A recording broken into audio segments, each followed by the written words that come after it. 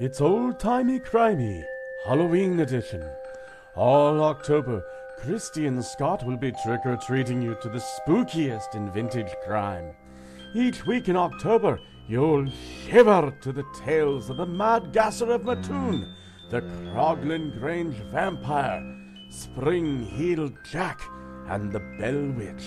So gather round the campfire, boys and ghouls, and listen to a true spooky tale from Christy and Scott. In modern times, vampires have become romantic figures, erotic beings brimming with sexuality. We have Bela Lugosi to thank for that. We mere mortals swoon at the thought of being taken by a handsome Edward Cullen or sharing a night of passion with the sensual and barely clothed Vampirella. But the original vampire was nothing to be lusted over. A pungent, reanimated corpse, nothing more than a parasite that was once human. Don't believe us? Sit back and listen to the tale of the Croglan Grange vampire. You're listening to Old Timey Crimey, crimes from the golden age of yesteryear. Now, here's your hosts, Christy and Scott. Hey, it's Old Timey Crimey. I'm Christy. I am an excited Scott. I always love your prefaces or how you decide to introduce yourself. It's been an exciting week. It's been a really exciting week. Man, the numbers are really climbing. You guys who were the early adopters should be very proud of yourselves that you found us early. And you guys who are new to us, hi. How you doing? We're very happy to see you. My God, you're attractive. Yes. You smell delicious. Oh my God, the hair.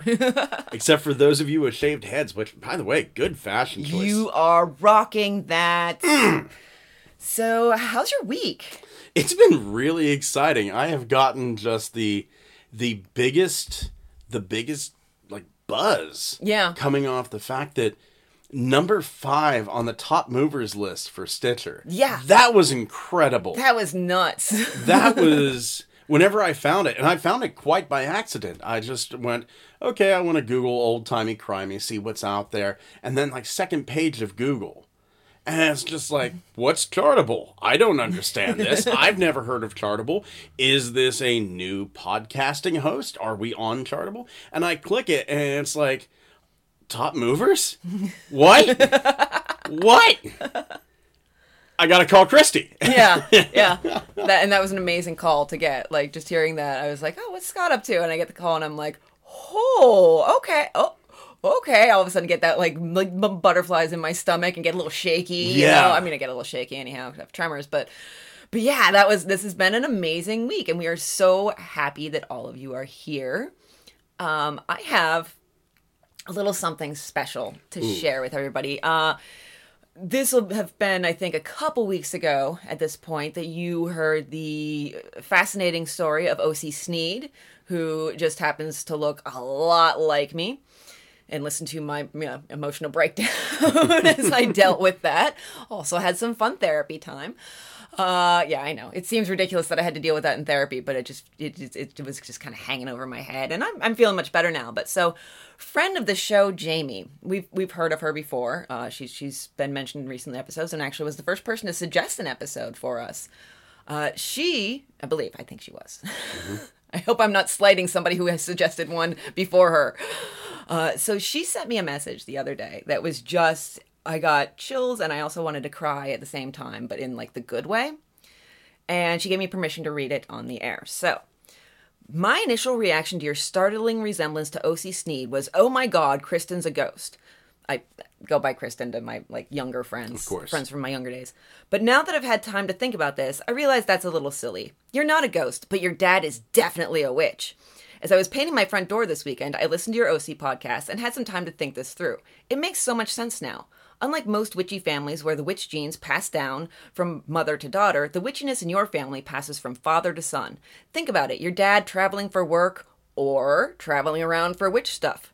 Where's your brother? Traveling around to work in the woods across the country and backpacking through random lands? Or traveling the world, supplying the rest of the witch community with exotic ingredients for their various spells and potions. Someone has to collect all the Eye of Newt. So back to you. In the early 80s, your parents had one kid and wanted another, so your dad goes and casts a new baby spell. When he makes his request to the spirit world, the spirits were like, "Does it have to be a brand new baby soul?" And your dad was like, "Well, yeah, I don't want a used baby soul." But then after some back and forth, the spirit world explains that they have a sad little O.C. Sneed soul floating around, so your dad makes a deal that he gets a super cool baby soul if he agrees to also let little O.C. Sneed soul piggyback in with the cool baby soul. So little O.C. Sneed has been hanging out in the back of your mind, getting to experience through you all the stuff she missed out on because her awful family stole away her life. That little O.C. soul unconsciously influenced subtle things like how you smile or wear your hair or carry your shoulders, so over time you have come to resemble her appearance. When you feel like you really need to do something, like, I don't know, see France? Maybe that's O.C. way back in your mind putting that thought into your head. Yes, a little weird for you, now that you know about it, but it's also sweet that you've kind of helped make up for all that O.C. missed out on. Keep listening to that voice in your head that encourages you to try new things and explore new places. But if that little voice in your head starts saying things about how good your cousin is looking, then tell O.C. to shut the fuck up. That's sweet. I think you have a new novel idea. I think I kind of do. Like my doppelganger is like also in my head or something. I don't even know.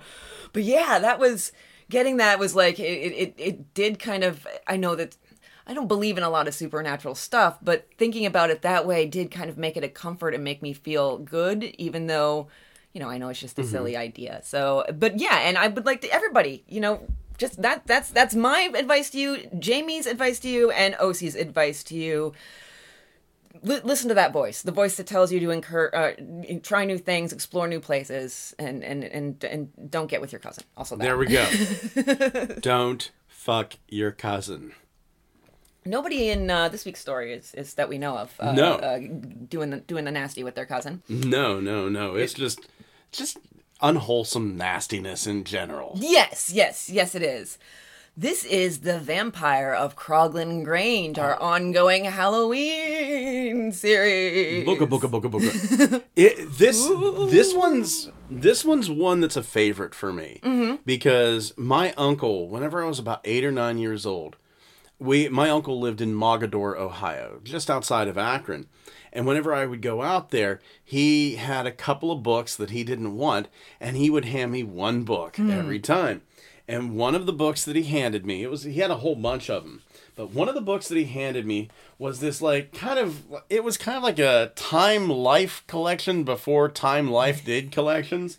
It was called Out of This World, The Illustrated Library of the Bizarre and Extraordinary. And it was a series of fascinating books where it was essentially in search of, if you remember that old TV show. Yeah. But in convenient book form that I could take in the car with me. Yeah. And on the cover of this one, I brought along with me, is the very famous illustration of the Croglan Grange vampire, which honestly doesn't really resemble what the story says the Croglan Grange vampire looked like whatsoever. Not really. So we will not, if you just Google the word Croglan Grange vampire, you're going to see the artwork that I'm referring to. It's a woman sitting on her bed and a vampire like bursting through the windows and just like, yeah, and he looks kind of chubby. Yeah. Our vampire wasn't chubby. Where's the glowing eyes? Yeah, there's no glowing eyes. It's very true to what a vampire should look like. The rat-faced Nosferatu. Yes, you can see where the inspiration for that drawing came from. Absolutely. But it is an interesting story. Our story first appears in this book called The Story of My Life, and it's sometimes titled In My Solitary Life, by Augustus Hare. He was a writer and a raconteur. A raconteur. Whatever that is. It's basically just a storyteller, like somebody who's really good at telling stories and, you know, adding the right details in the right places and captivating audiences. So Jeff Foxworthy. I just did that to piss Christy off. Just to see the look on my face. So yeah, it was written in the 1890s. And in this book, which is basically just seems to be, it's an autobiographical novel or autobiography, essentially a memoir. And it just is a lot of anecdotes about his life and stories that he's gotten from other people, some just normal, some not. It's almost just like a journal. Like sometimes he's like, oh, today I went to dinner with so-and-so. Yeah, if you want to get like a good description of what the book is, it's essentially how much he loved his adopted mom and how unhappy he was with home education. Yeah. That's what the book's about. With some occasional creepy stories that he gets from people sprinkled in. In fact, I guess some reviewers said that was really where he shined, was in the creepy stories, that he should probably just stick to those. So the story actually comes to Augustus Hare from Captain Edward Fisher, or Edward Fisher Rao. It's listed differently. Sometimes it's got the hyphenated Rao, and sometimes it doesn't. Who said that it came from his own family, who had lived for hundreds of years at this the single-story farmhouse in Crogland Grange, or named Crogland Grange, which was in the county of Cumberland in northwest England. And of course, I had to go and I wanted to look up some information about the county, and I wanted to look at it on Google Maps, and Google Maps is like, this isn't a thing. You want to go to Cumberland, Maryland? And I'm like, nope, wrong continent. Wrong Cumberland. So, yeah, wrong Cumberland. So, yeah, it was a county, keyword, in the northwestern part of England, almost right up by the tip. And it no longer, as of 1974, officially exists because they did some, incorporation and moving things around. So it was combined with parts of other counties to form Cumbria. But Crogland Grange itself is in Carlisle, which got kicked out of Cumberland in 1914 for reasons either unknown or that I was unwilling to read about. See, and this is weird because we're hearing a lot of names from England that we are extremely familiar with. Cumbria, we live in Cambria County. Carlisle is a city in Pennsylvania.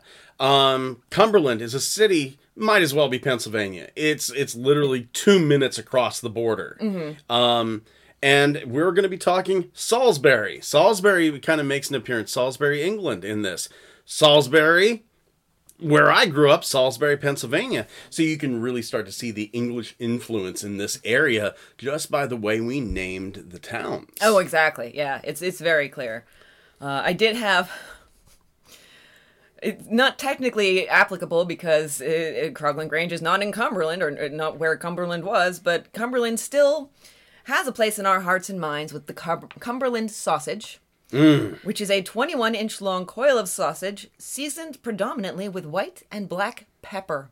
I think that all English food is based on some sort of dare. Yeah, you have said that before, and I fully agree with you. Sorry, Brits, we know you're listening, but you know. And also, as we've said before, we eat weird shit too. I've made a soup. It's nothing. You ever cut a hot dog in half and you see the little white bits inside? This soup is nothing but the white bits inside of a hot dog. Eat up. Yum. Let me tell you the joys of boiling. Speaking of eating food, you know me. Whenever we go to England, I have to collect the names of some pubs and some inns because I'm fascinated. So here are some pubs and inns in the Carlisle area. You have the Duke of Cumberland, so retaining some of that, the old name in the area. The Sally, which I think is where I would hang out. I think so. I would definitely hang out at the Sally.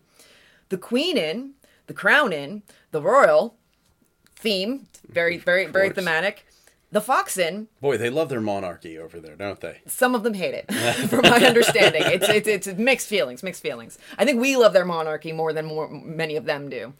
And then you have the Fox Inn, the Pheasant Inn, and the Fox and Pheasant Inn. I think I would go to the Fox and Pheasant Inn because that's my variety. There you go. Yeah, I just thought it was weird that all these places are within like a couple square miles, and they're all like named.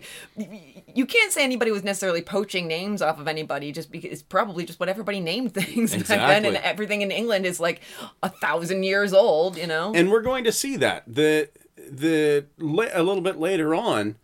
There's going to come into some speculation. Did Crogland Grange even exist? Yeah. And yes, Crogland Grange did exist. Spoilers ahead.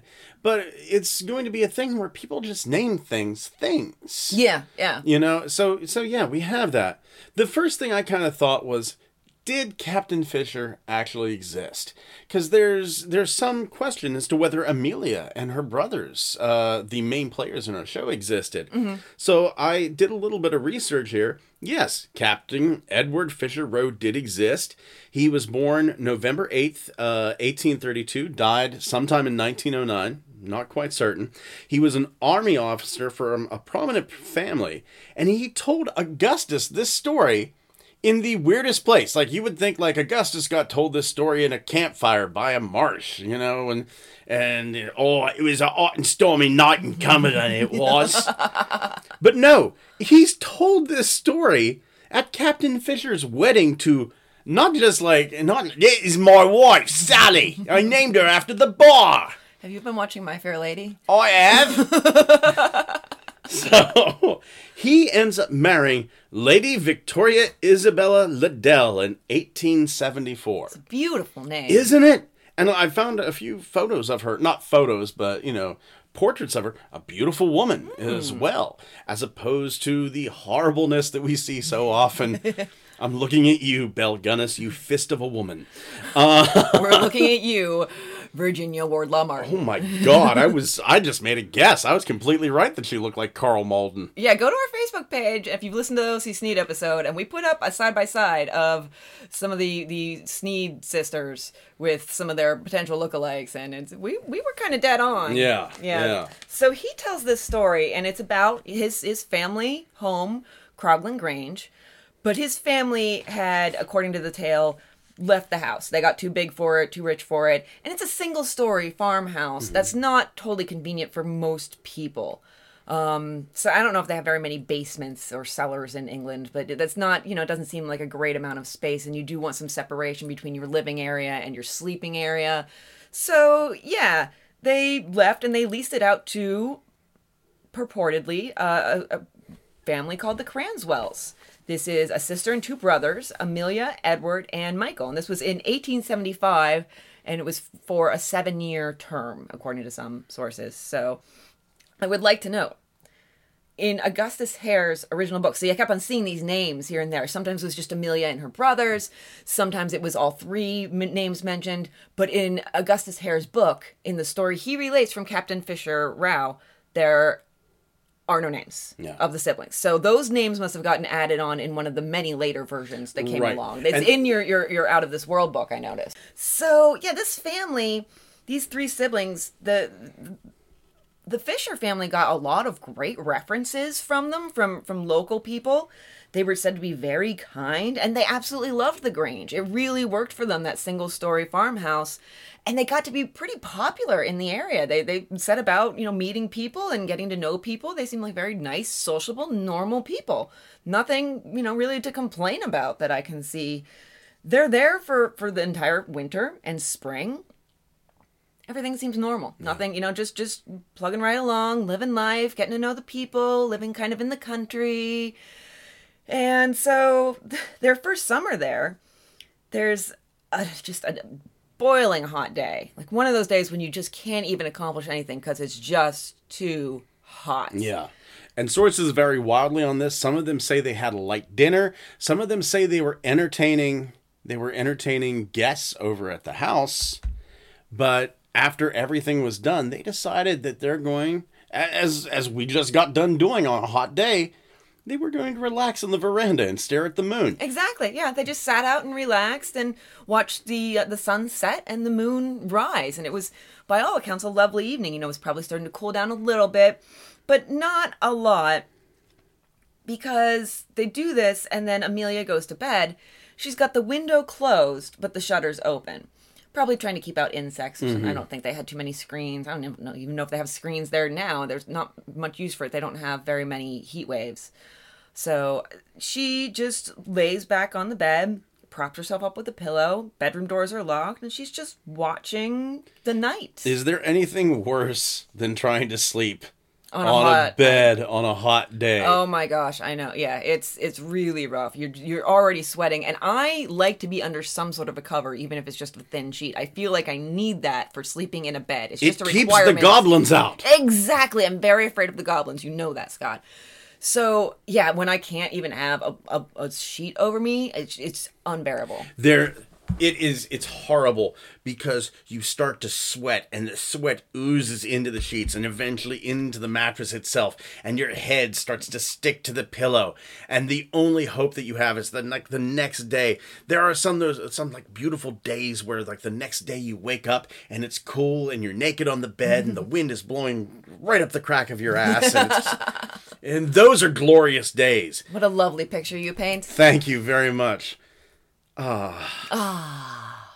So yeah. So she's watching now next to the house, like outside what her view from the window. There's a little grove of trees, and then beyond that, there's a church and a graveyard. It's all very picturesque with ever so slightly a creepy vibe, and I, for one, am here for it. I love that idea. We almost got a house that was next to a cemetery where all the graves had Cyrillic writing on them, so it was something. I'm guessing Russian, maybe like Russian Orthodox. Yeah. Yes. And I was all about that. I was like, that is fantastic. Do you want to be bitten by a vampire? Because that's how you get bit by a vampire, Christy. Apparently. Yes. So Amelia's looking out the window, just kind of, gazing off. It's the English equivalent of counting sheep. Yeah. And well, I'm sure they also can count sheep. Yeah. They probably have more than we do. That's true. That's true. But I think counting sheep for England, I think that's an exciting prospect for them. You're really bashing on the Brits. I'm not bashing. I love British everything except for the food. No, like even I'll tell you, some of the English women. I love you, Elizabeth Hurley. That's all I can say. Hugh Grant, how dare you? But Amelia sees these two pinpoints of light. She believes them to be will-o'-the-wisps at first. Will-o'-the-wisps are kind of like this ethereal something or other. Originally, they're believed to be like little ghosts, but these lights are often seen in humid areas. It was a very hot night, so we know, yes. They have no obvious cause, but it's believed they may be caused by the oxidation of phosphine, diphosphane, and methane from organic decay. So you are right next to the woods. You've got the leaves still rotting from the winter coming up through the summer. And a cemetery. Exactly. So you may get a little bit of organic decay. I've never seen will-o'-the-wisp. I've never seen spook lights. There are some famous examples, though. The Marfa lights of Texas are considered to be spook lights. The Brown Mountain lights of North Carolina. The Naga fireballs, we talked about that just off the show here about 2 or 3 weeks ago. Yeah. The Naga fireballs of Mekong, Thailand. And, very close, the Romney Marsh of England is very famous for having spook lights, will-o'-the-wisps. So this is not something that's uncommon. A lot of you are probably out there going like, well, what about fireflies?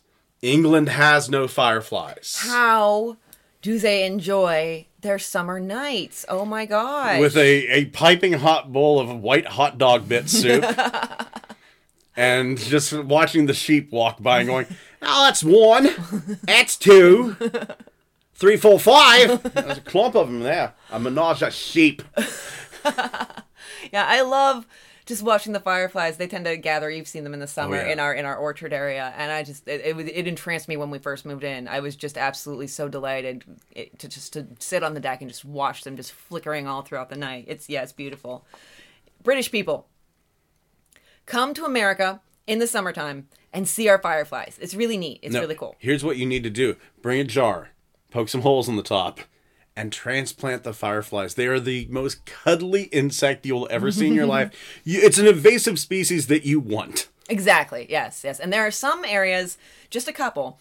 One of them in the Allegheny National Forest, which is my hometown stomping grounds. And then one of them somewhere in South America. And there might be one in Asia, I'm thinking, where they have the synchronous fireflies. They light up all at the same time. Man. And it's only like a short window of time during the year that you can see them, but every year I'm like, we're gonna go up and see the synchronous fireflies, and every year I fail. This year, I swear, this coming summer, I'm doing it. Gotta scratch that off the list. So she's watching these lights, and they just are flickering, and they're sort of like moving around. And she starts to notice they're staying exactly the same distance apart from each other. And she slowly, as these lights come a little bit closer, as it emerges from the trees, she sees that they're actually part of a humanoid figure. These are eyes on something, glowing eyes. And the figure dashes up to the farmhouse, like really inhumanly fast. And she is absolutely terrified. She wants to escape, but here's the thing. Her only escape is through the door. The window and the door are close to each other. She can't get to the door without getting closer to the scary thing, which I can so relate to. And I can't even pinpoint a specific instance. I just got like an existential feeling of dread when I read that, because I was like, oh yeah, I hate that when your only escape method actually takes you closer to the thing that you're scared of. Yeah. That is terrifying. And this would be, I'm not going to deny this would be a paralytic fear. Yes, absolutely. This would be where that evolutionary imperative of like stay still, because if you stay still, it can't see you. Exactly. Kind of kicks in. Yes. Yeah. She finally does get to her bedroom door. She gets it unlocked. And she hears something scratching at the window. Yes, which is just, you can hear that in your, oh, don't do that. What about the listeners who are wearing earbuds at the gym? That's so mean. So yes, there's something scratching at the window. She glances back and she sees this ghastly, shriveled brown face in the window, which when I read that, I was like, feels racist.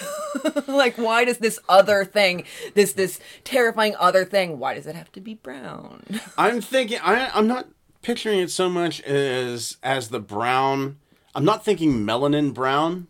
Decay brown. I'm thinking decay brown. A new color out from Crayola. Oh. And it's going to be the Pantone color of the year. I see. You know, decay brown. Everybody's going to be wearing it and decorating with it. It's going to be the new thing. I've heard they changed the name to orange to presidential. So it's just watching her with glowing eyes.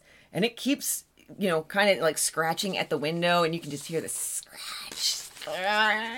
And what it's doing, there is lead sealant around the window. It's picking away at that lead sealant. Which is so intelligent. Yes. It's not just trying to bust through the glass. It's not doing anything that will attract attention from anybody else in the house. It's just trying to get that sealant away. And it does. And pain falls out. And in comes an arm. Yes. Now, a lot of you are probably thinking, why didn't the breaking of the pane alert other people? Next time you go into an old house, I want you to take a look at the windows. We're not talking like little 1/8 of an inch thick windows. The windows of the time, we're talking 1/4 of an inch thick. We're talking stuff that had to be melted down from sand. So these are not brittle windows. These are thick windows. Windows that stood the test of time. Fun little fact, glass is a liquid. What? Yes, glass is a liquid. If you go into an old house, you can look through the glass and you start to see ripples. Oh, yeah. That is the liquid trying to get back to its form. You have just blown my mind. I thought that was just some sort of imperfection. Oh my God, that is, oh, I love that. I want to live in an older house now. We have I bet some of my older windows might have that, because we put in newer windows in some places, but some of our windows are older. I'm going to have to look and see if I can find the liquid in the glass. I don't know why I'm so fascinated by this. I'm a nerd. So yeah, it reaches in and opens it. And I just want to read this next part verbatim from Augustus Hare. Please do. Her terror was so great that she could not scream, and it came up to the bed, and it twisted its long, bony fingers into her hair, and it dragged her head over the side of the bed, and it bit her violently in the throat. And so finally, it's this action that allows her to scream. There's this feeling of, oh my God, this is actually happening. Like the book even, the scream released from her throat, which was really good wording. I admired that little bit of writing. So if you're wondering where the crime is this week, here you go. Yep. Breaking and entering and like neck assault. Yeah, neck assault. I hereby charge you with neck assault. To the gallows with him! Make sure you get the rope around his neck. An eye for an eye. Hammurabi! A neck for a neck. My boy Hammurabi. We're getting so dramatic. We are. So, but it's a dramatic story. And her brothers, they hear the scream, so they come running and they bust down her door to get to her. The creature, at this disturbance, out. Yeah. Out I the like to window. think it gave one hiss. Yes, Like, yes. and then bolted away. The angry cat hiss. Exactly. But I don't think so. I think this thing just up and ran away. Yeah, I don't think there was any sort of verbal communication from it. Right. And Amelia is bleeding heavily. Oh yeah. She has a nice gash on her throat. It does become, like a scar for a little while. But one brother does try to chase it. But according to the story, this thing it's not just fast, it has huge strides. So it's not just like speed, it's the ability to, take the longer your stride, the faster you are, Right. really. I mean, look at Olympic runners. Those strides are, well, dare I say, inhuman. And here, this one apparently should have been trying out for the hurdles or something, because it was just dashing away, and he loses the creature in the churchyard where it goes over the wall, and it's gone. Yeah. Vampire Olympics. Not a very pleasant thing, especially the Summer Olympics. Well, first of all, they have to happen at night. Exactly. I mean, that's a requirement. We all know that. You're not allowed in to watch if you've had any garlic, if you're wearing a cross. Mm-hmm. There's just so many rules and regulations you have to follow just to be an audience member. It's just not worth it. It really isn't. It Yeah. really isn't. Plus, the hurdles. There's going to be that one vampire that just cheats, and as he runs up to them, turns into a bat and flies over the top and then drops back down. So, yeah, the theory at this point is that it's an escapee from an asylum. Amelia is very level-headed. She doesn't really believe in the supernatural at all. So there was not much of a thought, at least in her mind, that this was something otherworldly or supernatural. There was just the thought that, somebody escaped from an asylum and they came and they just happened to find their way to my window. Mm-hmm. Which is amazing thinking for the 1800s. Yeah, it was about 1875, supposedly, when this happened. It's 75 to 76. So this, Right. I think, would be the 75 portion of it. So, and we live in a world now where there are people that honestly believe in vampires and that the world is flat. Yep. Yeah, she does. She's so level-headed. It's really amazing that 1875 Amelia is able to have this experience that so many people would say is otherworldly, and she's just like, no, here's a logical explanation. I will present it to you on a platter, and I will believe it no matter what. And she's so logical. She doesn't even want to, when the doctors say, you should spend some time recovering. Why don't you go, over to the continent? She doesn't want to do that even, but I think the brothers talk her into it, and they go to Switzerland for a little while, Yeah. just so she can have some recovery time, just get away from the scene of the trauma. Because if you have something horrible happen to you in your home, living there day to day, You don't feel safe. no, you don't feel safe, absolutely and you're don't. constantly reliving it. PTSD is a thing, and it absolutely would be a thing for her, I'm sure. She would, every time she went to bed. Yeah. That would be terrifying. But I mean, the level-headedness of this, and there was really no reason to believe why it should be a vampire, aside from the legends. Yeah, exactly. It's not like they're, well, no, there might have been stories of vampires. We'll get to that. But asylums have been run in England at this point for 200 years. Yeah. 250 years, really. It's an institution. Exactly. Oh, God. I I didn't even mean to do it like that. Oh. the first asylum opens in England, 1632. Wow. The Bethlehem Royal Hospital. Yes. I was just thinking my family came over in 1630, according to what records we have, or at least my paternal family. So I was going to say, oh, I know what we were trying to escape. This place they're gonna put Uncle Steve in. We better hightail it to America. There's no asylums there. That I don't know what that accent was. That wasn't anything really. That was only a slight variation of my normal speaking voice. I didn't have the ovaries to really pull it off that time. So all right, go on. Talk about asylums. So yeah, these are not pleasant places to be in. Which is going? Oh no!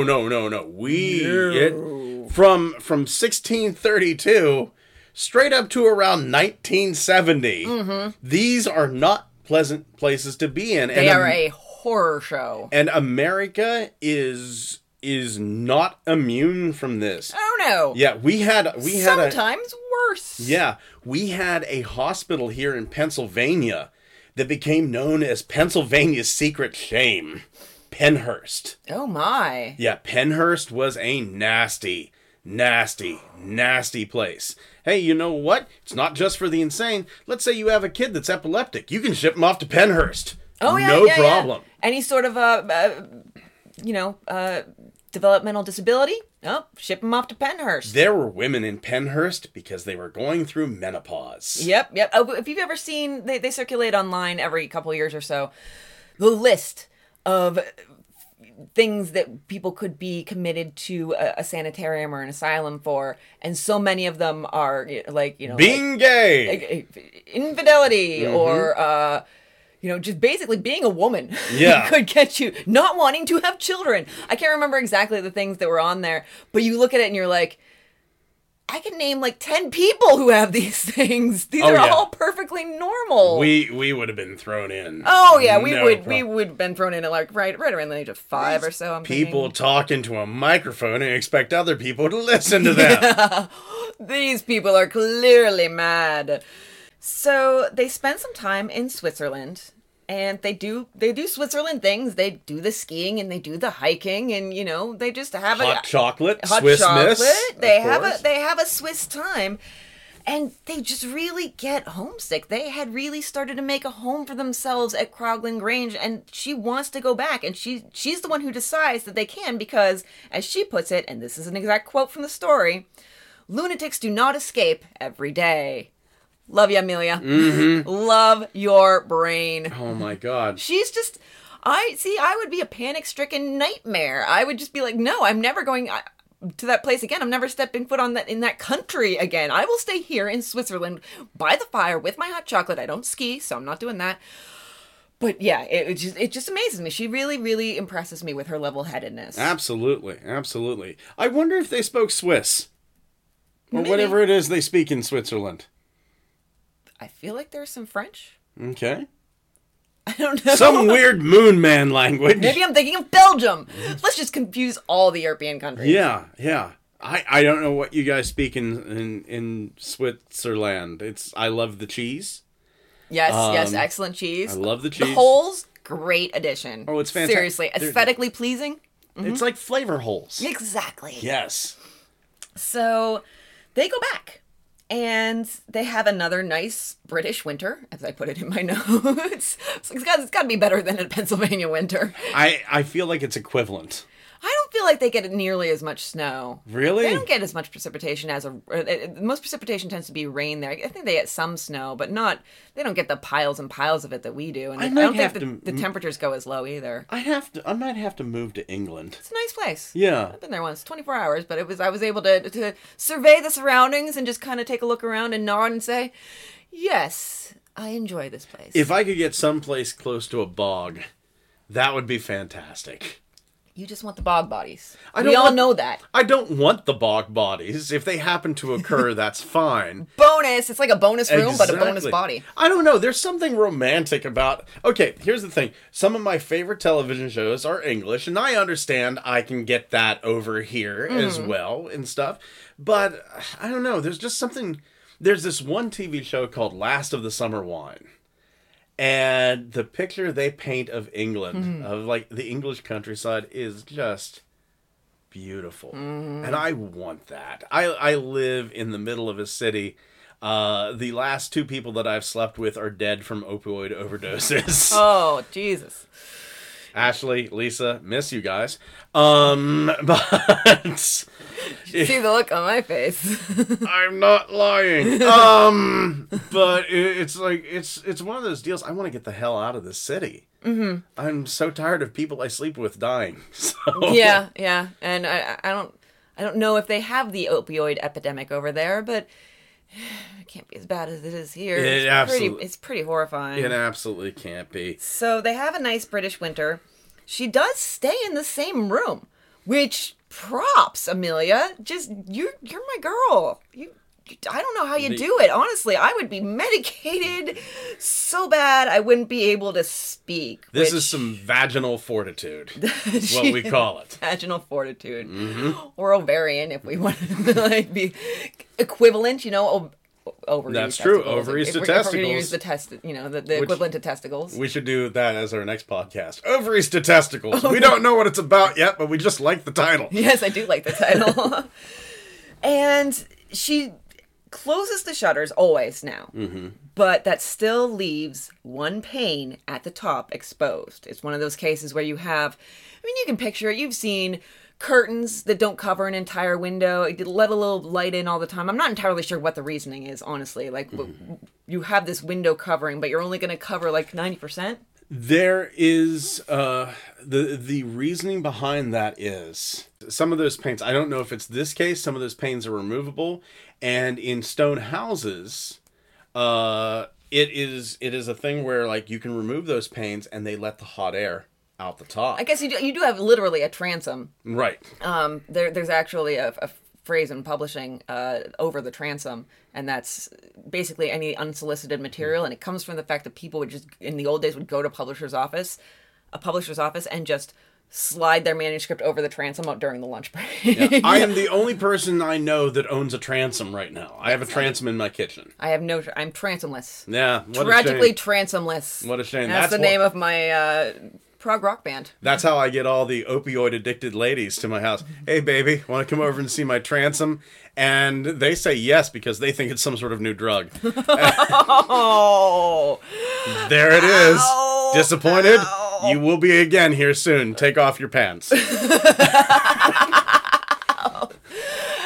Oh, it always amazes me the topics that you managed to pull in. Thank you very much. That I never expect. So the brothers had actually changed their bedroom. Amelia didn't change hers, but the brothers switched so that they were in the same room, which was nearer her. Very nice of them. Absolutely. Very, very kind of them to want to be near her, even though I'm sure she the entire time was like, lunatics do not... No, wow, what was that? Where am I? That was kind of like a Luxembourgian accent. Lunatics don't skip every day. No. No, I'm like Bobcat Goldthwait. Yes, it's Christopher Walken's going to be nice. Yeah. I don't know. I think, lunatics. I don't escape every day. Okay, I'm going to stop trying accents ever again. I'll sing it. There we go. Lunatics don't escape every day. I like that. Thank you. Thank you. I've been practicing. Not my accents. Definitely I've been practicing my accents. If Billie Holiday and Joey Ramone had a kid, yes. It would have been something like that. Yes, maybe that's I have another doppelganger out there, only vocally. Ah. So this March of this following year, the March following the summer attack. Yeah, March 1876. Yes, the scratching happens again. Can you imagine it's terror compiled upon terror. It's compound terror. It's like worse than compound interest. All I need to know is, at this point, does the butthole loosen or tighten? Because it could go either way. I think it somehow does both. Yes. Like, amazingly. It's amazing what the human body can do. And once again, the human body will amaze us when you are terrified upon terrified. Whenever you're terrified upon terrified, anatomically, your butthole begins to look like an 8. Oh, God.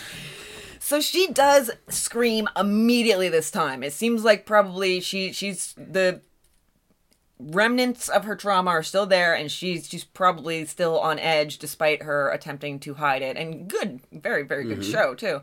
And the brothers come running. And this time... They're packing heat. They are armed.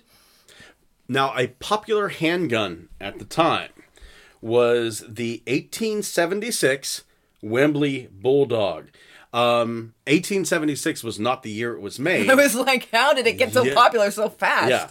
It was actually around 1872. It was made right in England, and it's a 5-shot revolver.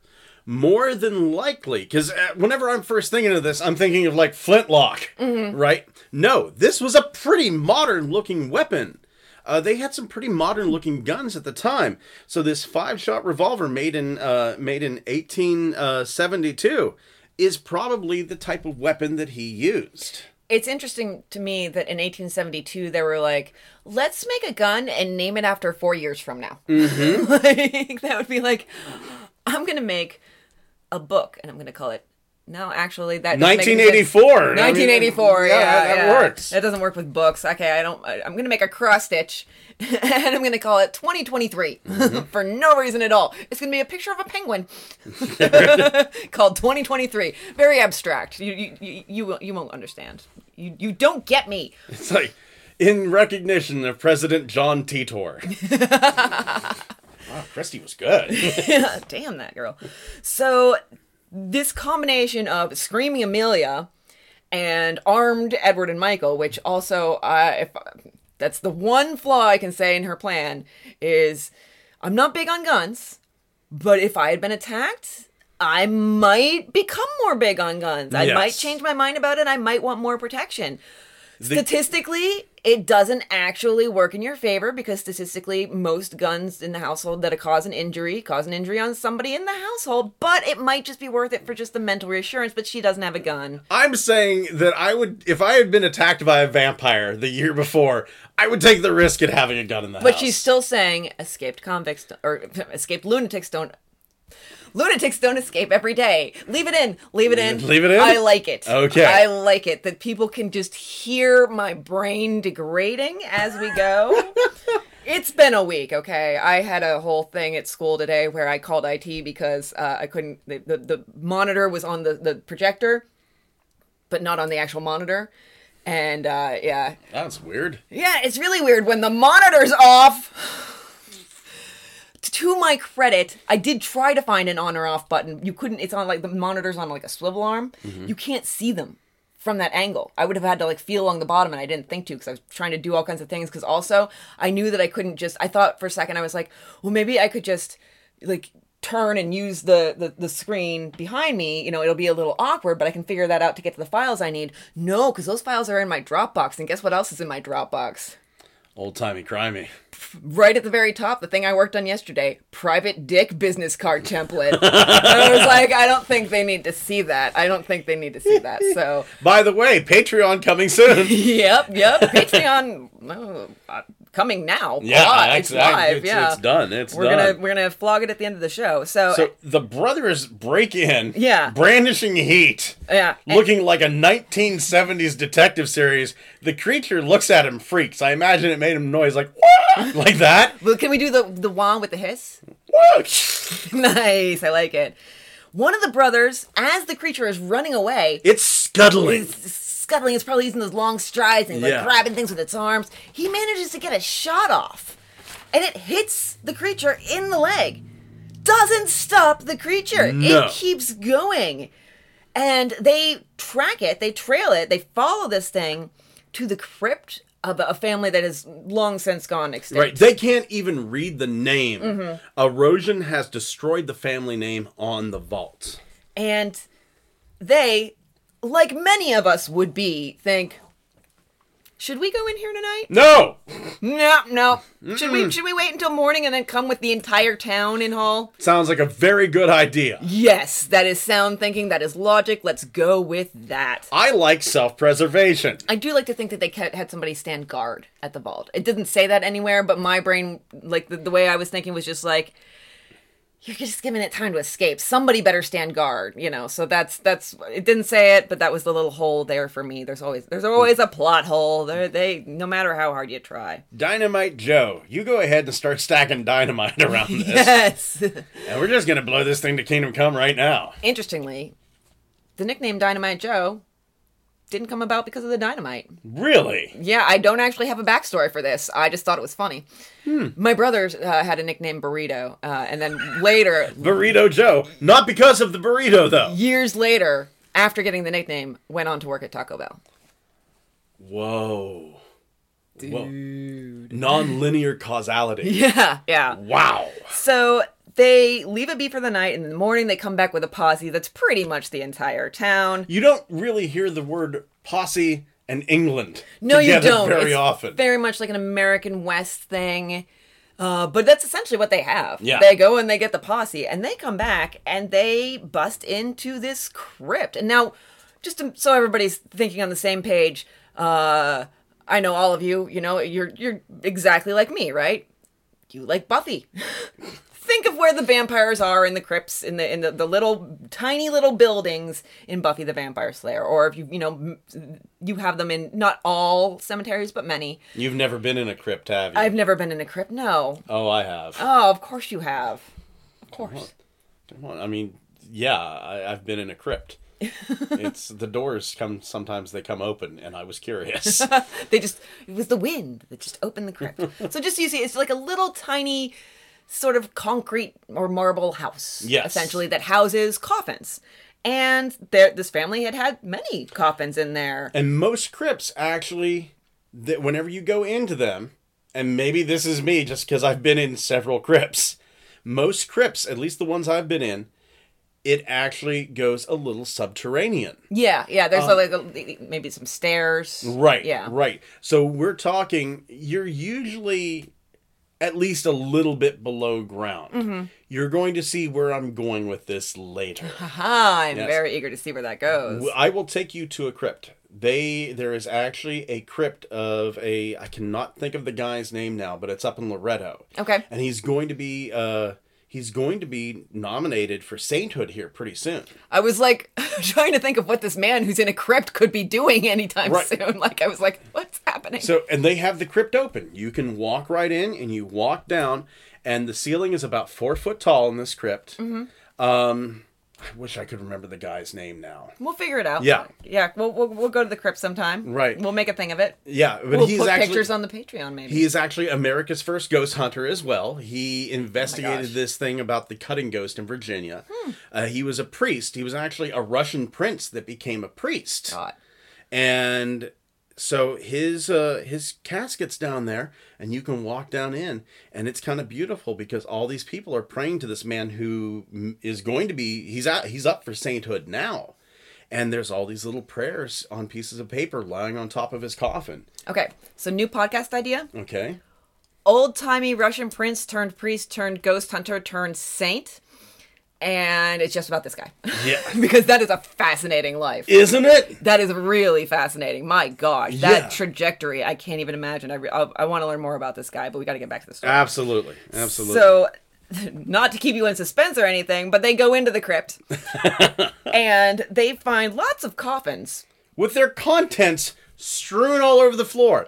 Now you may say, what contents? Are they cans of SpaghettiOs? Maybe teddy bears.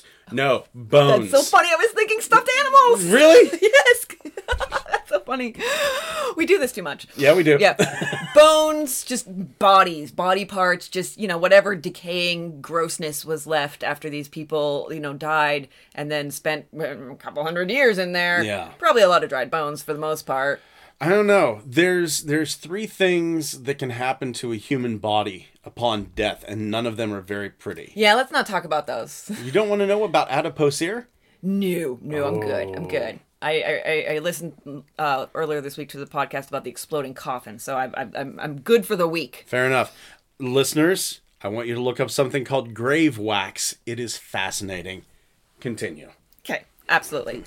So all these coffins are broken open, except there's one that's mostly intact. That's the one that has the ravioli in it. Exactly. All these others had SpaghettiOs. This is the jackpot. Mm-hmm. So the lid's just a little loose. And here again, I have the text of the story that I would like to read. Please do.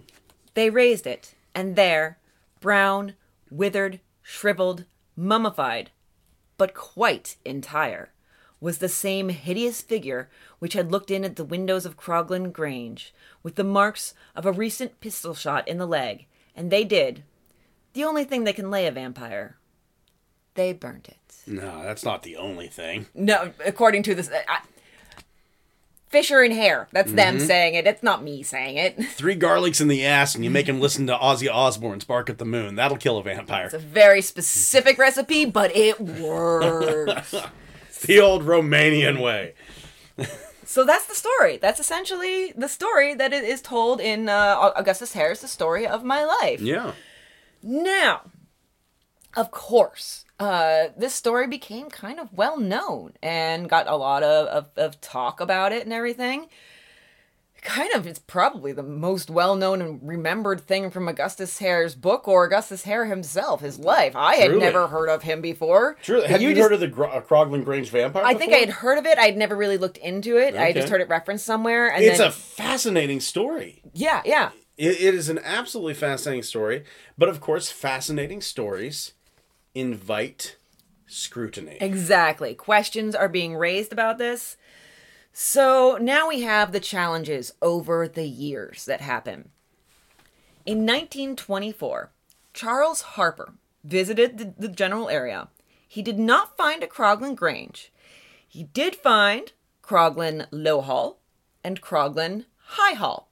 I like to think that Crogland High Hall, like before they named their place, they looked at Crogland Low Hall and there's some sort of like feud going on with those families, and they were like, oh, I got it. I know how to get you. You're Crogland Low Hall. I'm Crogland High Hall. I got a B+ in vocab. I know what to do. I'm best Korea. So it's, referred to in the story as Crogland Grange. Basically, from what Harper could tell, he decided it was Crogland Low Hall that was referred to in the story. There were some vague things that made it possible, and there was no church. There was not nearby for a long time, according to Harper. The nearest was about a mile away, which, okay, maybe the chase could have lasted a mile, but Amelia wouldn't have been able to see the church from there. Right. And it had no crypts. So that pokes a big, big fat hole in there. But then along comes F. Clive Ross. Good old F. To his friends. So he goes in and he interviews the locals. He finds that Crogland Low Hall was once called Crogland Grange, and then on top of that, he finds the foundation of the church nearby. Yep, there had been an old chapel there that ended up being a victim of the English Civil War from 1642 to 1651, which somewhat related, something is going to come up later, very close to that. It's interesting how things intersect in this this attempt to bust down the story. But yeah, so there's still the foundation stones near Crogland Low Hall. Right. On top of this, he interviews a Mrs. Parkin of Ainstable. She knew the descendants of the Fishers. The Fisher that she knew was born there in the 1860s and had heard the vampire story from his grandparents. Yep. And Crogland Low Hall has been called Crogland Grange until 1720. So it was actually Crogland Grange at one point, just not at the point that supposedly the story takes place. Right, but there are these little tiny similarities to my personal life, and in this, the town that I grew up in, we mentioned it before, Salisbury, and here's where it comes in. Salisbury, before 1920, was not called Salisbury. It was called Elklick. Oh, yeah. Wait. Is there another Elklick? Yes. Okay. Yes, all right. there I was going to is. say, I've seen Elklick on a map and possibly passed through it many times. There is now another Elklick. But before that time, Elklick was Salisbury.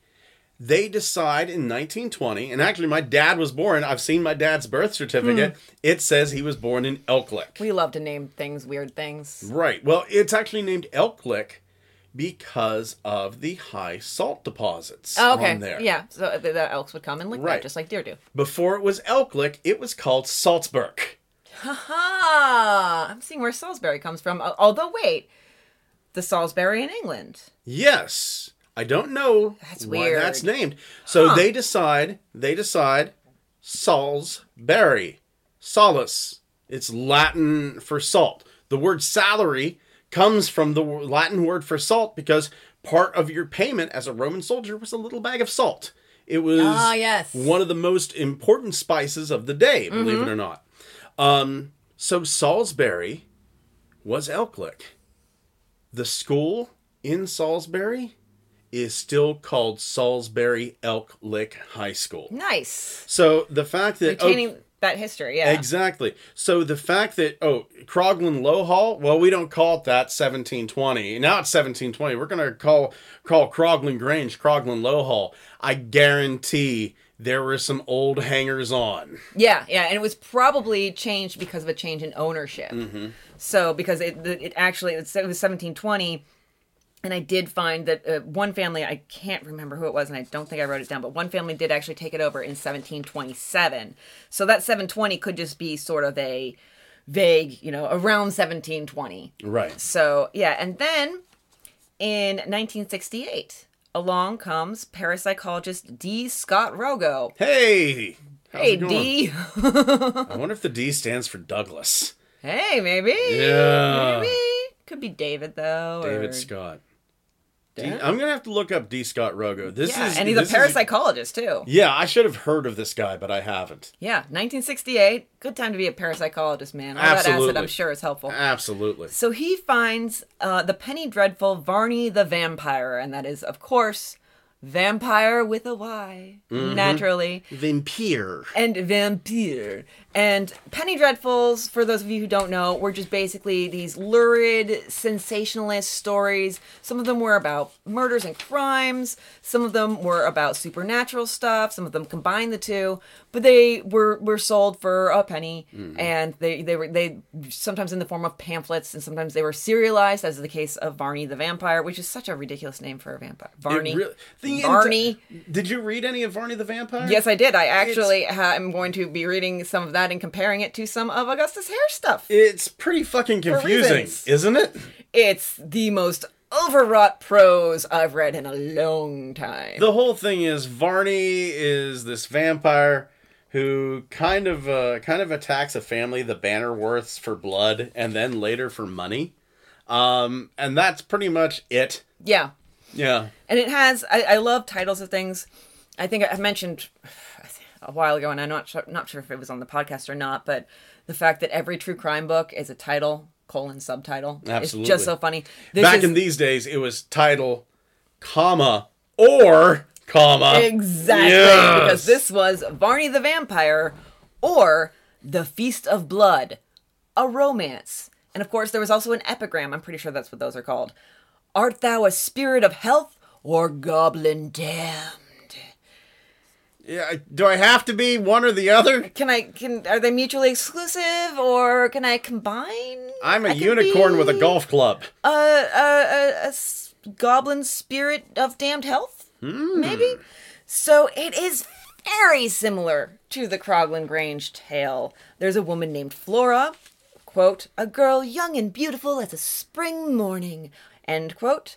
And a lot of this could be the men writing about women, sort of meme that goes around in writer circles, especially writers and reader circles, because I think my my favorite one was something along the lines of, it's just basically the whole entire thing is describing a woman waking up and her boobs start to be like more and more prominent in the description until, she flounced boobily down the stairs or tittily down the stairs or something like that. It was, or she titted down the stairs. It all becomes about the boobs. I just picture like a guy starting to write going, Samantha woke in the morning, her chest heaving mightily, and then, goddamn, look at those tits. That's basically exactly what it is. Yes, if I can find that, nipples straining against the sheer fabric of the goddamn thing. I need to get laid! If I can find that meme, I'll post it, and just for some variety. So yeah, she is attacked by a vampire who gets in through her window, and the men in the house scare it away. Now remember, this is 1847. The story told by Captain Fisher supposedly took place in 75-76. And then the Augustus Hare book is published in 1890. So this has been around for a while. And would you indulge me? Can I read some from both for comparison's sake? Indulge. From Varney. The figure is there, still feeling for an entrance, and clattering against the glass with its long nails that appear as if the growth of many years had been untouched. And then I skipped a little bit. A small pane of glass is broken, and the form from without introduces a long, gaunt hand, which seems utterly destitute of flesh. The fastening is removed, and one half of the window, which opens like folding doors, is swung wide open upon its hinges. Now let's compare that with a description of the same moment from Augustus Hare. Suddenly the scratching sound ceased, and a kind of pecking sound took its place. Then, in her agony, she became aware that the creature was unpicking the lead. The noise continued, and a diamond pane of glass fell into the room. Then a long, bony finger of the creature came in and turned the handle of the window, and the window opened, and the creature came in. Very similar. Very similar. And then the actual moment of the attack, I don't know if I should read this or not, just because it's like, seems boring. That's not boring. They're very similar. Yeah. I was reading them both, and I was like, my plagiarism meter is like shooting through the roof. All right, I'll read them, and then you can decide if it's boring in the long run. So, and I only have these two to read. So this is the moment of the attack. Here's Barney the Vampire version. With a sudden rush that could not be foreseen, with a strange howling cry that was enough to awaken terror in every breast, the figure seized the long tresses of her hair, and twining them round his bony hands, he held her to the bed. Then she screamed. Heaven granted her then power to scream. Shriek followed shriek in rapid succession. The bedclothes fell in a heap by the side of the bed. She was dragged by her long silken hair completely onto it again. Her beautifully rounded limbs quivered with the agony of her soul. Look at him jiggle. The glassy, horrible eyes of the figure ran over that angelic form with a hideous satisfaction. Good Lord. Horrible profanation. He drags her head to the bed's edge. He forces it back by the long hair still entwined in his grasp. With a plunge, he seizes her neck in his fang-like teeth. A gush of blood and a hideous sucking noise. Just think of my teeth as a penis. No, I'm not even going to try to figure that out. Neck and All right. vagina. Here is from the same moment from Hare. It came across the room, and her terror was so great that she could not scream. And it came up to the bed, and it twisted its long, bony fingers into her hair, and it dragged her head over the side of the bed, and it bit her violently in the throat. As it bit her, her voice was released, and she screamed with all her might and main. There's the dragging, there's the hair, there's the bed. It's all very similar, and I'm going to put up side-by-side comparisons with maybe some highlighting on them if I'm feeling ambitious, up on our various social media outlets, Reddit, Twitter, Facebook. And you can see for yourself and judge for yourself if you think that maybe some inspiration for this might have come from Barney the Vampire. But there is evidence that this didn't happen in the years we were given. Yes. 1875 and You're right about that. 1876.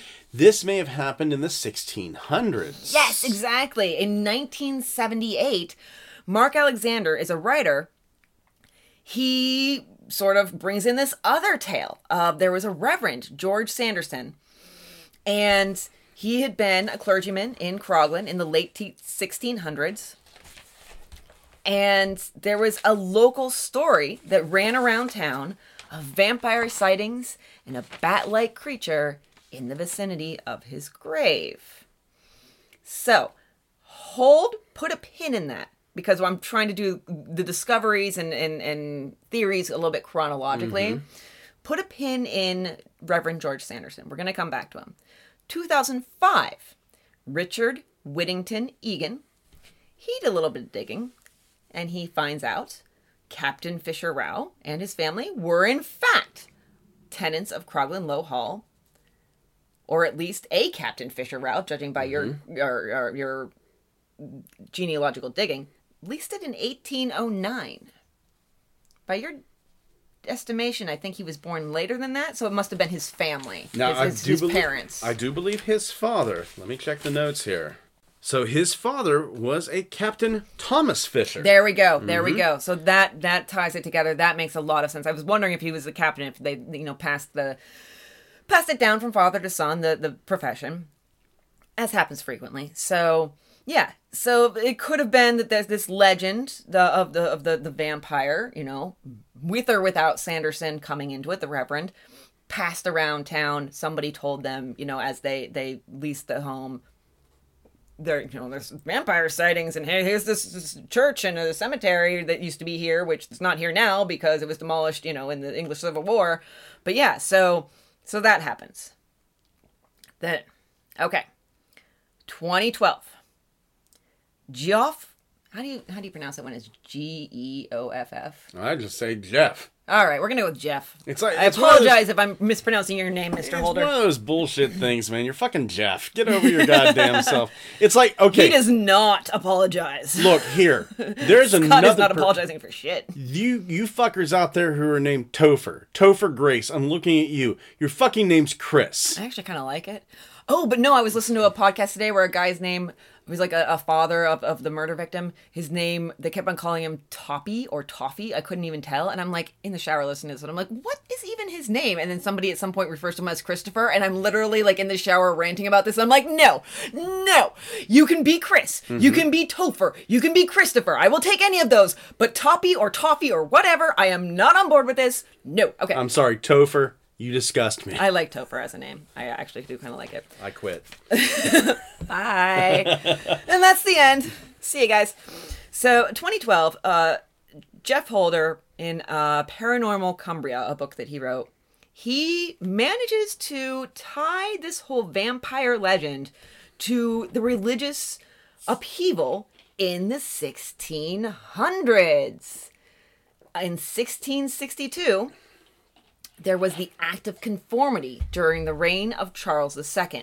Technically kind of the second reign, because Charles's reign was slightly interrupted by about, I think 11 years or so of that, English Civil War, and Cromwell taking over and Charles II having to run off to Europe and escape there, which, by the way, the podcast Noble Blood has an episode about him. It's very good, very interesting. All their episodes are really, really good. They do great work. So it's actually a... project of Aaron Mahnke. Okay. Lore. So okay, I'll check that out. Yeah, it's really good stuff. So the Act of Conformity pushed out all the Puritan ministers from these rural churches, which that's going to cause some schisms. That's going to cause some drama. It's going to cause some problems. So Reverend Sanderson, mentioned earlier, he was a former Puritan. And from what I can tell, he switched sides to align with the Church of England. Probably for self-preservation, I would guess. You know, it just you kind of have to look out for your own neck sometimes. Yeah. Especially in a vampire story. 1600s, 1700s, you can still be murdered for playing the wrong thing on a piano. Oh, yeah. It's very dangerous times. So he took over the Crogland Church in 1671. So probably had to kick out the Puritan, minister who was doing the church before him. And so the theory is that there was maybe some bitterness over the whole switching of reverends, and that might be where the whole vampire story originates from in the general area, because that religious upheaval could cause rumors. He's ungodly. And then ungodly turns to he worships Satan, and then he worships Satan turns to he is a vampire. He just sucked my sister's neck last week. Dude, you should see she has 2 little bite marks on the side. I'm for real about this. I saw him turn into a bat right after the sermon. It's weird, man. Did you ever smell him? He smells like garlic and old feet. Which you wouldn't think a vampire would smell like. Oh, no. No. That is what vampires smell like. But then why is garlic? Legend. I don't even... Okay, I'm not going to try and find logic here, because there's no logic to be found unless you're Amelia. Repelling, in the old tradition... like repels like, so you would put garlic up to do that. Most vampires actually had a strong obsessive compulsive disorder, so it was very common. Am I a vampire? Maybe it was very common to sleep under a net, because one of the obsessive compulsive things that vampires would do, they couldn't stand knots, so they would actually work at the net until they just gave up and then walked away. They couldn't attack a person until all the knots were out of a net. Man, legends are so weird. Yeah. That is so weird that somebody would come up with that. And I'm saying come up with that because we know that this is not a thing. Yeah, and there were so many ways to become a vampire. Like, we just think, you have to get bit. That's it. No, if your dead body's laying there and an animal jumps over it, you could be a vampire. Yeah, oh my God. If you committed suicide, you could be a vampire. If your body was never found, you could be a vampire. If you laid out in the woods, if your body laid out in the woods, you could be a vampire. If you were buried in unhallowed ground, you could be a vampire. There was literally more ways to be a vampire than there was to get into heaven. Yeah, well, that makes sense for the times. Absolutely. So we've got, as far as I know, one other random explanation, which I only ever saw just a little reference to this. And I've basically got traveling circus, starving monkey, and a bite. So, I'm going to try to tie this all together. Okay. We're kind of almost working backwards now, but forwards. The religious tension that came about because of the Act of Conformity and Reverend Sanderson leads to the general vampire legend. The author of Varney the Vampire takes that legend and makes it extraordinarily overwrought fiction. Like, we're talking unreasonably overwrought Tarantino's fiction. looking at it going, calm the fuck down. Exactly. He's like, take a pill, dude. Come on. And Fisher reads it and maybe relates it to the tales that he's heard in his youth. Maybe conflates it. I don't know. I'm not casting any blame. Yeah. I will not on this podcast accuse anyone of plagiarism because it's all history and we don't freaking know. It could be a thing that he read it, forgot that he read it, and incorporated it into the legend his family told him. That's exactly what I'm thinking. Yes, exactly. And that happens. If you want proof that it happens, go listen to a song by George Harrison called My Sweet Lord. Mm-hmm. It is He's So Fine, Dude Lang, Dude Lang, Dude. It is the same song. And he was actually taken to court for plagiarism, and he lost the case, but the judge said, I don't believe he did it on purpose. I think he did it subconsciously. It can happen, yes. Yeah. I hate admitting that because I'm a professor and I have to watch for plagiarism. But it's not, going to happen when you're scanning an article about something technical and then, you're skimming it and then it happens to copy and paste its way into your paper. That's not how it's going to happen. But it can happen subconsciously sometimes. I don't think it's very common. And there's also the fact that we have said it before. And really, I should just make a song out of it. The human memory is fallible! That was pretty bad. I didn't like it. I'm going to work on it. Okay, I'm going to practice. I'll practice in my car, practice in the shower, the usual places. So, all right. Fisher reads it and then, incorporates it, as you said, into his family history. And then he tells Hare the story as his own. And then at his wedding, a starving monkey bites someone. It was really hard to work that part in there. I was going to say. It was tough. Now, here's the thing. Christy knows me. Mm-hmm. I am probably the most likely person in our group of friends to waste their entire lives studying conspiracy theories and the paranormal. You are? Mm-hmm. Yes. We've actually discussed this during game night one night, that I'm probably the guy that's going to end up, believing, any conspiracy theory that goes down the pike. So it's not going to surprise Christy whenever I say, I believe that this happened. Okay. I absolutely believe. I don't know about the dates. I think the dates were probably much earlier. I believe this happened, but I do not believe it was a vampire. All right. Let's hear it. What do you believe it was? So we know. I'm excited. I'm so excited. We know that the mental institutions were around from the 1600s. Yeah. I do believe this took place in the 1600s because that's where the church dates back to. I don't believe it was the 1800s. We are fraught with horribleness from that time, and I believe Amelia was 100% correct. This is an escaped lunatic. Using the parlance of the day. Right. It's a hot summer night. It is a very hot summer night. You're fucking insane. Oh, and I mean, this happens to this day. We have Trenton, the vampire Sacramento, who drank blood. You have Jeffrey Dahmer, who lived amongst the dead. It is not uncommon for a human being to lose it and start to get Congress with the dead. I'm not talking biblical Congress, but that happens too. So it's a hot fucking summer night. Where are you going to sleep to stay cool and you don't mind being around dead people? You brought up the subterranean aspect of crypts for a reason. That's right. That is right. Good planting those seeds. I'm so proud of you. Thank you very kindly. That was a Chekhov's crypt. It absolutely was. It absolutely was. He's staying in the crypt because those crypts honestly stay about 50 or 60 degrees because they're stone and they're subterranean. Mm-hmm. It stays very cool in there. That's exactly the place that you'd want to go. Yep. That is exactly the place you want to go. You bust out of the crypt. You find a victim. They were staring at the moon that night. There's going to be some reflection of light on a full moon on the eyes, especially if this person happens to be wearing glasses. We don't know that, but, human eyes don't really reflect light that well. But if this person is wearing some sort of spectacles, which 1600s, that would be pretty... I think the bifocal was invented by Benjamin Franklin. So, but I imagine there's something going on there. Or that could be just embellishment of the tale, year after year after year. Absolutely, yeah. You have this man. He's not eating a lot. He's probably fucking filthy. He's lying in a coffin that was probably used by something else.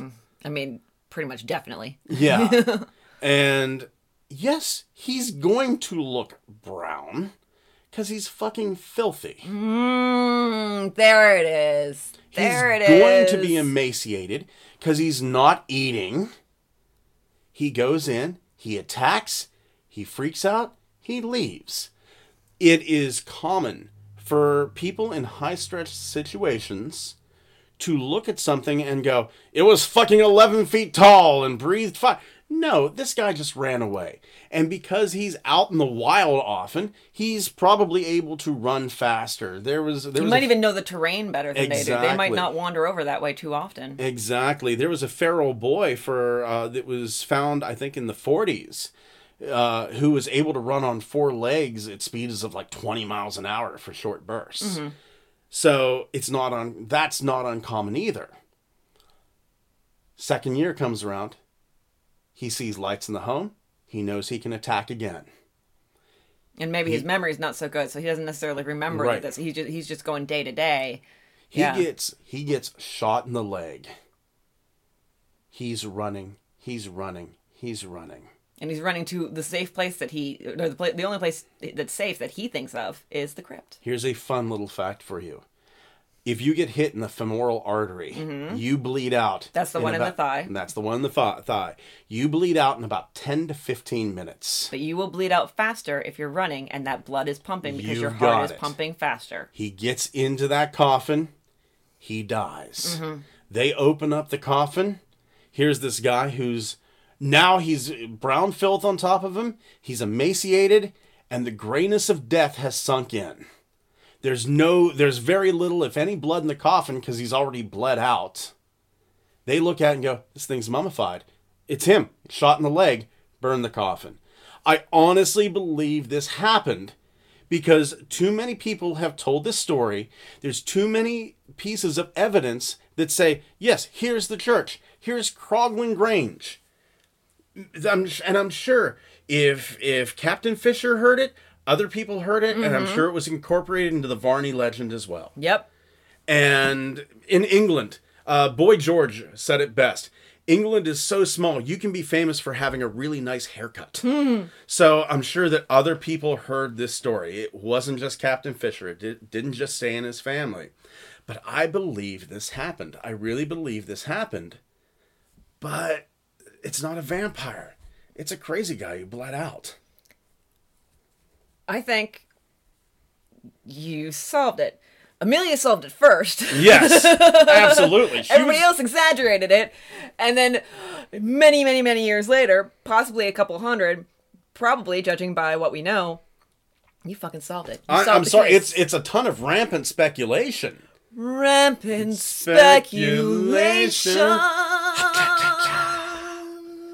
But, I mean, everything kind of fits. You know, That's amazing. I was just sitting here like in awe. I was just like, just like watching you piece everything together, and I was just like, holy shit, I'm loving this. I can't believe it. It's like watching a detective, just like kind of like looking at the board with all the strings and the cards and the pictures, and they're just like, he did it, and it all makes sense. I've had many years to think about the Crogland Grange vampire. That is true. I have had week. approximately. You're really giving me more credit for how much, when I start researching. You know me, I start yesterday. But yeah, I truly believe, yes, this happened. It's usually whenever you have like an urban legend. Mm-hmm. An urban legend is like kind of one of those things of like, oh, and then we went out to the thing and we were making out, and then on the handle of the door there was a hook. It's vague. Mm-hmm. It's like, and little things vary here, vary there. There's no real detail to it. Who are these people? Who were the two people in the car that were making out whenever the hook? Why was the guy, how did he end up missing his hand? Yeah. Right? Excellent question. Many questions arising from this. There is too Why is he obsessed with teenagers, Exactly. creep? Exactly. There is too many pieces of physical, substantial evidence for this to be just a legend. Did it happen exactly the way that it's told? God, no. We didn't even have the original names, like those particular names in the story Augustus Hare related to us. So It definitely wasn't Amelia, Edward, and Michael. And it's Flora in the Varney. Yeah, is the name of the damsel in distress. Oh, with her jiggling boobs. Flora Boobarelliston. Jiggling boobs of spring. Oh man. Jiggling boobs of spring. But anyway, it is one of those deals. Yes, I believe this actually happened. Do I believe it was a fucking vampire that could change form and needed to drink blood? No. No, absolutely not. Well, if you do need to drink something, but it's not blood, you cannot actually get this beer, because I looked on the site. At one point when I was Googling Crogland Grange vampire, the Google's little suggestions came up, and one of them followed it with beer. And I was like, well, I have to know about this. So the Cumbrian Legendary Ales did at one point have this available, but it's not listed on their site anymore. But it's not listed in their shop, but they do still have the description up. So it's Crogland Vampire Beer. No. Yes! And I'm going to read the description. When I say it's available online, I am, just like they are, lying. Crogland Vampire has been judged top bottled beer in the north of England in a recent Society of Independent Brewers competition.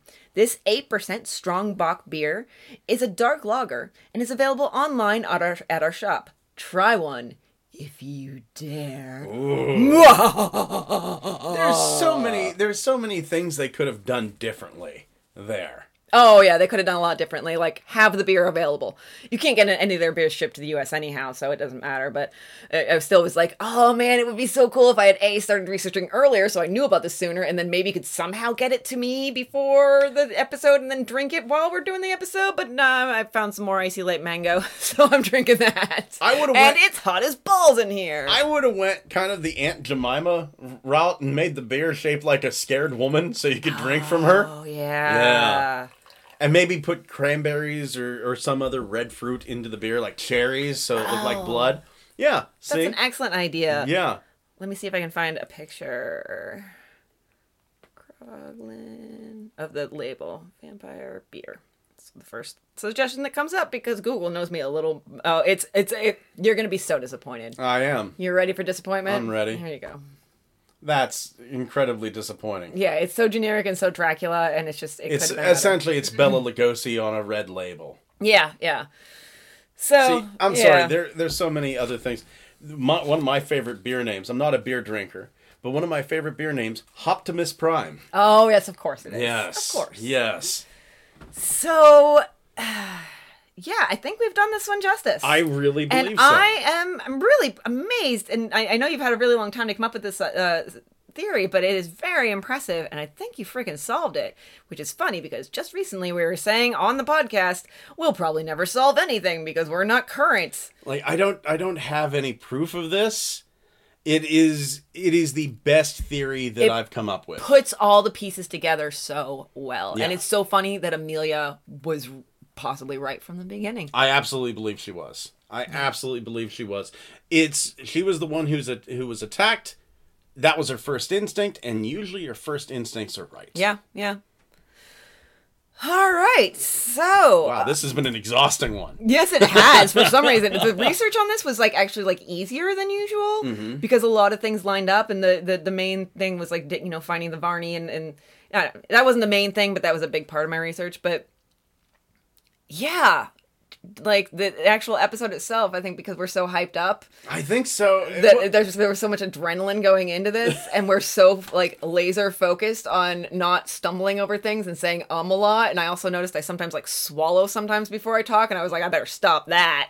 People are gonna listen. People are gonna criticize. Christy's shirt is completely wet down the front from just drool. I thought you were gonna say sweat, so I actually looked down. If it had been drool, I would know that it wasn't. But yeah, it's been fun though. It's It been absolutely so has. fun. So you know what? If you had fun with us today, go ahead and give us that 5-star review on iTunes or Stitcher. Follow us wherever you follow podcasts. Follow us on Twitter, Facebook, and Reddit. And also, we have a Patreon now. Oh, you're going to love this.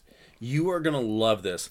If you give us $1, you get access to polls. You can help us determine the topics of future episodes, so you get to choose what you listen to. Imagine that. And we're even going to do a little shout out for you. A lot of other podcasts just go, thank you. Hey, thanks for your $1. We'll throw it out in the street. But no, we're going to do a shout out video for you. We're going to name everybody. If you don't want us to use your full name, please let us know. Yeah, you can use a nickname or anything like that. If there's any special pronunciation we should know about, absolutely let us know. And we're not just going to say your name. No. If you know us, and you do know us, that's not our style. We're going to say it in a horrible accent or sing it. Absolutely. So, and if you have a preference, I don't know how I'm so new to Patreon. I don't know if people can let us know or what. I have no idea. Yes, you can message people on Patreon. Okay, all right. If you have a preference for singing or bad accent, go ahead and send us a message, and we'll try to make sure we keep to that. We'll do our best, but it's going to be hard to stay organized if we get a lot of subscribers, which we hope we do. Now let's say I've got not just $1 bucks. Let's say I got $5 bucks hanging Ooh, out. rich man. What do I get for my $5 bucks? Oh, for your $5 bucks, you get also the access to polls and the monthly shout out. Well, you get one shout out in a monthly video. I should make sure I establish that so we're not like saying everybody's names compounding up month upon month. That would 3 be years down the road. And then and it's a 25-minute video. So yeah, you get one shout out in a monthly video. Again, accent or sung, however you want. And you also get access to unedited videos. So, not videos, no, we don't do those yet. You get access to unedited episodes. So you can hear every time we have a tangent that we don't happen to include. You can hear when Scott and I simultaneously yell out the name of the time when one of us screws up and he writes down the time in order to edit it. You can hear the bad jokes that don't make it to air, or the slightly maybe bad in another way jokes that don't make it to air, which there aren't many of those. Scott's not that judicious with the snippers in the editing room. we're horrible people. Lumping me in. I'm horrible in general, and you're horrible for allowing me to be horrible. I'm an accessory to the horribleness. Exactly. So, and then you also get, because if you are at the $5 level, then you, my friend, are one of our gumshoes. You're not one of those $1 flatfoots, which we love them, but you're a $5 gumshoe, and we have a little something extra for you too. In addition to the unedited access, you will get a template for business cards that you can print out. Put your name on there, put your telephone number on there, to show the world that you are, in fact, a gumshoe. And yes, it will say gumshoe right under your name. Oh my God, Christy, I think I want to do this twice. Can I be a gumshoe twice for $10? You could be a gumshoe twice for $10, but what I would recommend, actually, I'm listening. is that you be a private dick. Oh, I like this. Do I get paid for being a private dick? You do not. That's not what that woman told me at the escort agency. But you do get all the stuff we've mentioned before, The business card is slightly edited. As you can imagine, instead of Gumshoe, it says Private Dick. Really hoping Patreon doesn't censor us on that. It's a common phrase, Patreon. Exactly. Yes, I know. It's everybody knows this. And in addition to that, you get not only access to the unedited episodes, you get early access. We're not specifying how early yet because we haven't quite mapped that out in terms of my schedule with uploading and everything. We'll get there. But you will definitely get it sooner than Friday. Probably, my guess would be Wednesday. Yes. Would be my guess. But again, I'm not making any promises, and I specifically didn't put any promises into the text of the benefit on Patreon. So you have all those options. And you know what? If you don't want to do the monthly thing, I totally get it. That's why we have a PayPal. oldtimeycrimey@gmail.com. You put that in PayPal. You can send us any amount you want. You can send us 50 cents if you want. Every little bit counts because you know what? Equipment costs. We would love to upgrade our equipment and have better sound quality for you. We would love to be able to do more research. You have more materials at our hands, some stuff that actually costs money. That would be fantastic. All this stuff, we're already paying for hosting and the like. So all these things can help us make a better podcast, which in turn goes right into your ears and makes you have more enjoyment, which is what you want out of life, isn't it? I'm very sorry I scratched the microphone earlier. My apologies. Now he feels bad. So, we would be very, very grateful, and not just forever grateful in that we're going to pay lip service, but in the forever grateful in that we're actually going to make an effort to show you how grateful we are. So, go to our Patreon, Old Timey Crimey, just search, Old Timey Crimey Patreon, or search for Old Timey Crimey on Patreon, whatever. There'll be a link in the Facebook page to us. And on the Twitter and on the Reddit. Yes, we'll put links everywhere, and you can find us, and you can be a contributor, be a part of this podcast. You can be a flatfoot. We will love you for being a flatfoot. You can be a gumshoe. We will love you for being a gumshoe. Or you can be a private dick, and you know how much we love those. Mm-hmm. Well, her more than me. I like being a private dick. You're an accessory to loving private dicks. I absolutely am. Just like I'm an accessory to horribleness. And there are going to be more Patreon levels to come. Yes, more Patreon levels to come. And we might have a little giveaway coming up because I got a little something in the mail that I would like to mail out to you. So it's a private dick. Not that kind of podcast. So yeah, just wait for it. We're gonna that'll be coming up maybe in the next couple of weeks. We'll announce it once we figure out exactly how we want to work that, but it'll be something that you can enjoy that is Old Timey Crimey. So absolutely. And you know what? There is so much more to come. We are discussing right now t-shirt possibilities. We are discussing logo possibilities. If you have any suggestions for us, something that you'd like to see, please let us know. Get on our social media. Get next to us. Hold us. Love us. Take care of us. Cuddle me. Please, I'm so lonely. I mean, I have a husband, but I don't have a husband. We already heard him say he doesn't like private dicks. What were you thinking? Exactly. So yeah, give us suggestions. We would love to hear what you might want to see on a t-shirt. We have some ideas already, but I'm not going to give them out just in case we decide to use them as unveiling surprises type things later. So I think, and there's also always our Amazon wish list, which you can also find on our social media. And dear God, we're getting busy. Yes, we are. There is a lot going on, as you can see from my bullet journal, which I just started doing again because I was like, I can't keep everything straight in my head. I have so many different things to do. So yeah, so please, we are so glad that you're here, and we would love for you to help us out. If not, that's cool too. Just your listenership, honestly. Exactly. Just you putting those earbuds in your ears and picking us out of all the other podcasts. We really appreciate, and we love ya. So I think that has been it. I think so. Remember, if there's somebody knocking at your window and they turn out to be a brown, emaciated mummy with fangs and glowing eyes, just keep the shutters closed and scream, for the love of God, scream! Scream! All right, we'll see you next week. Take care. Bye.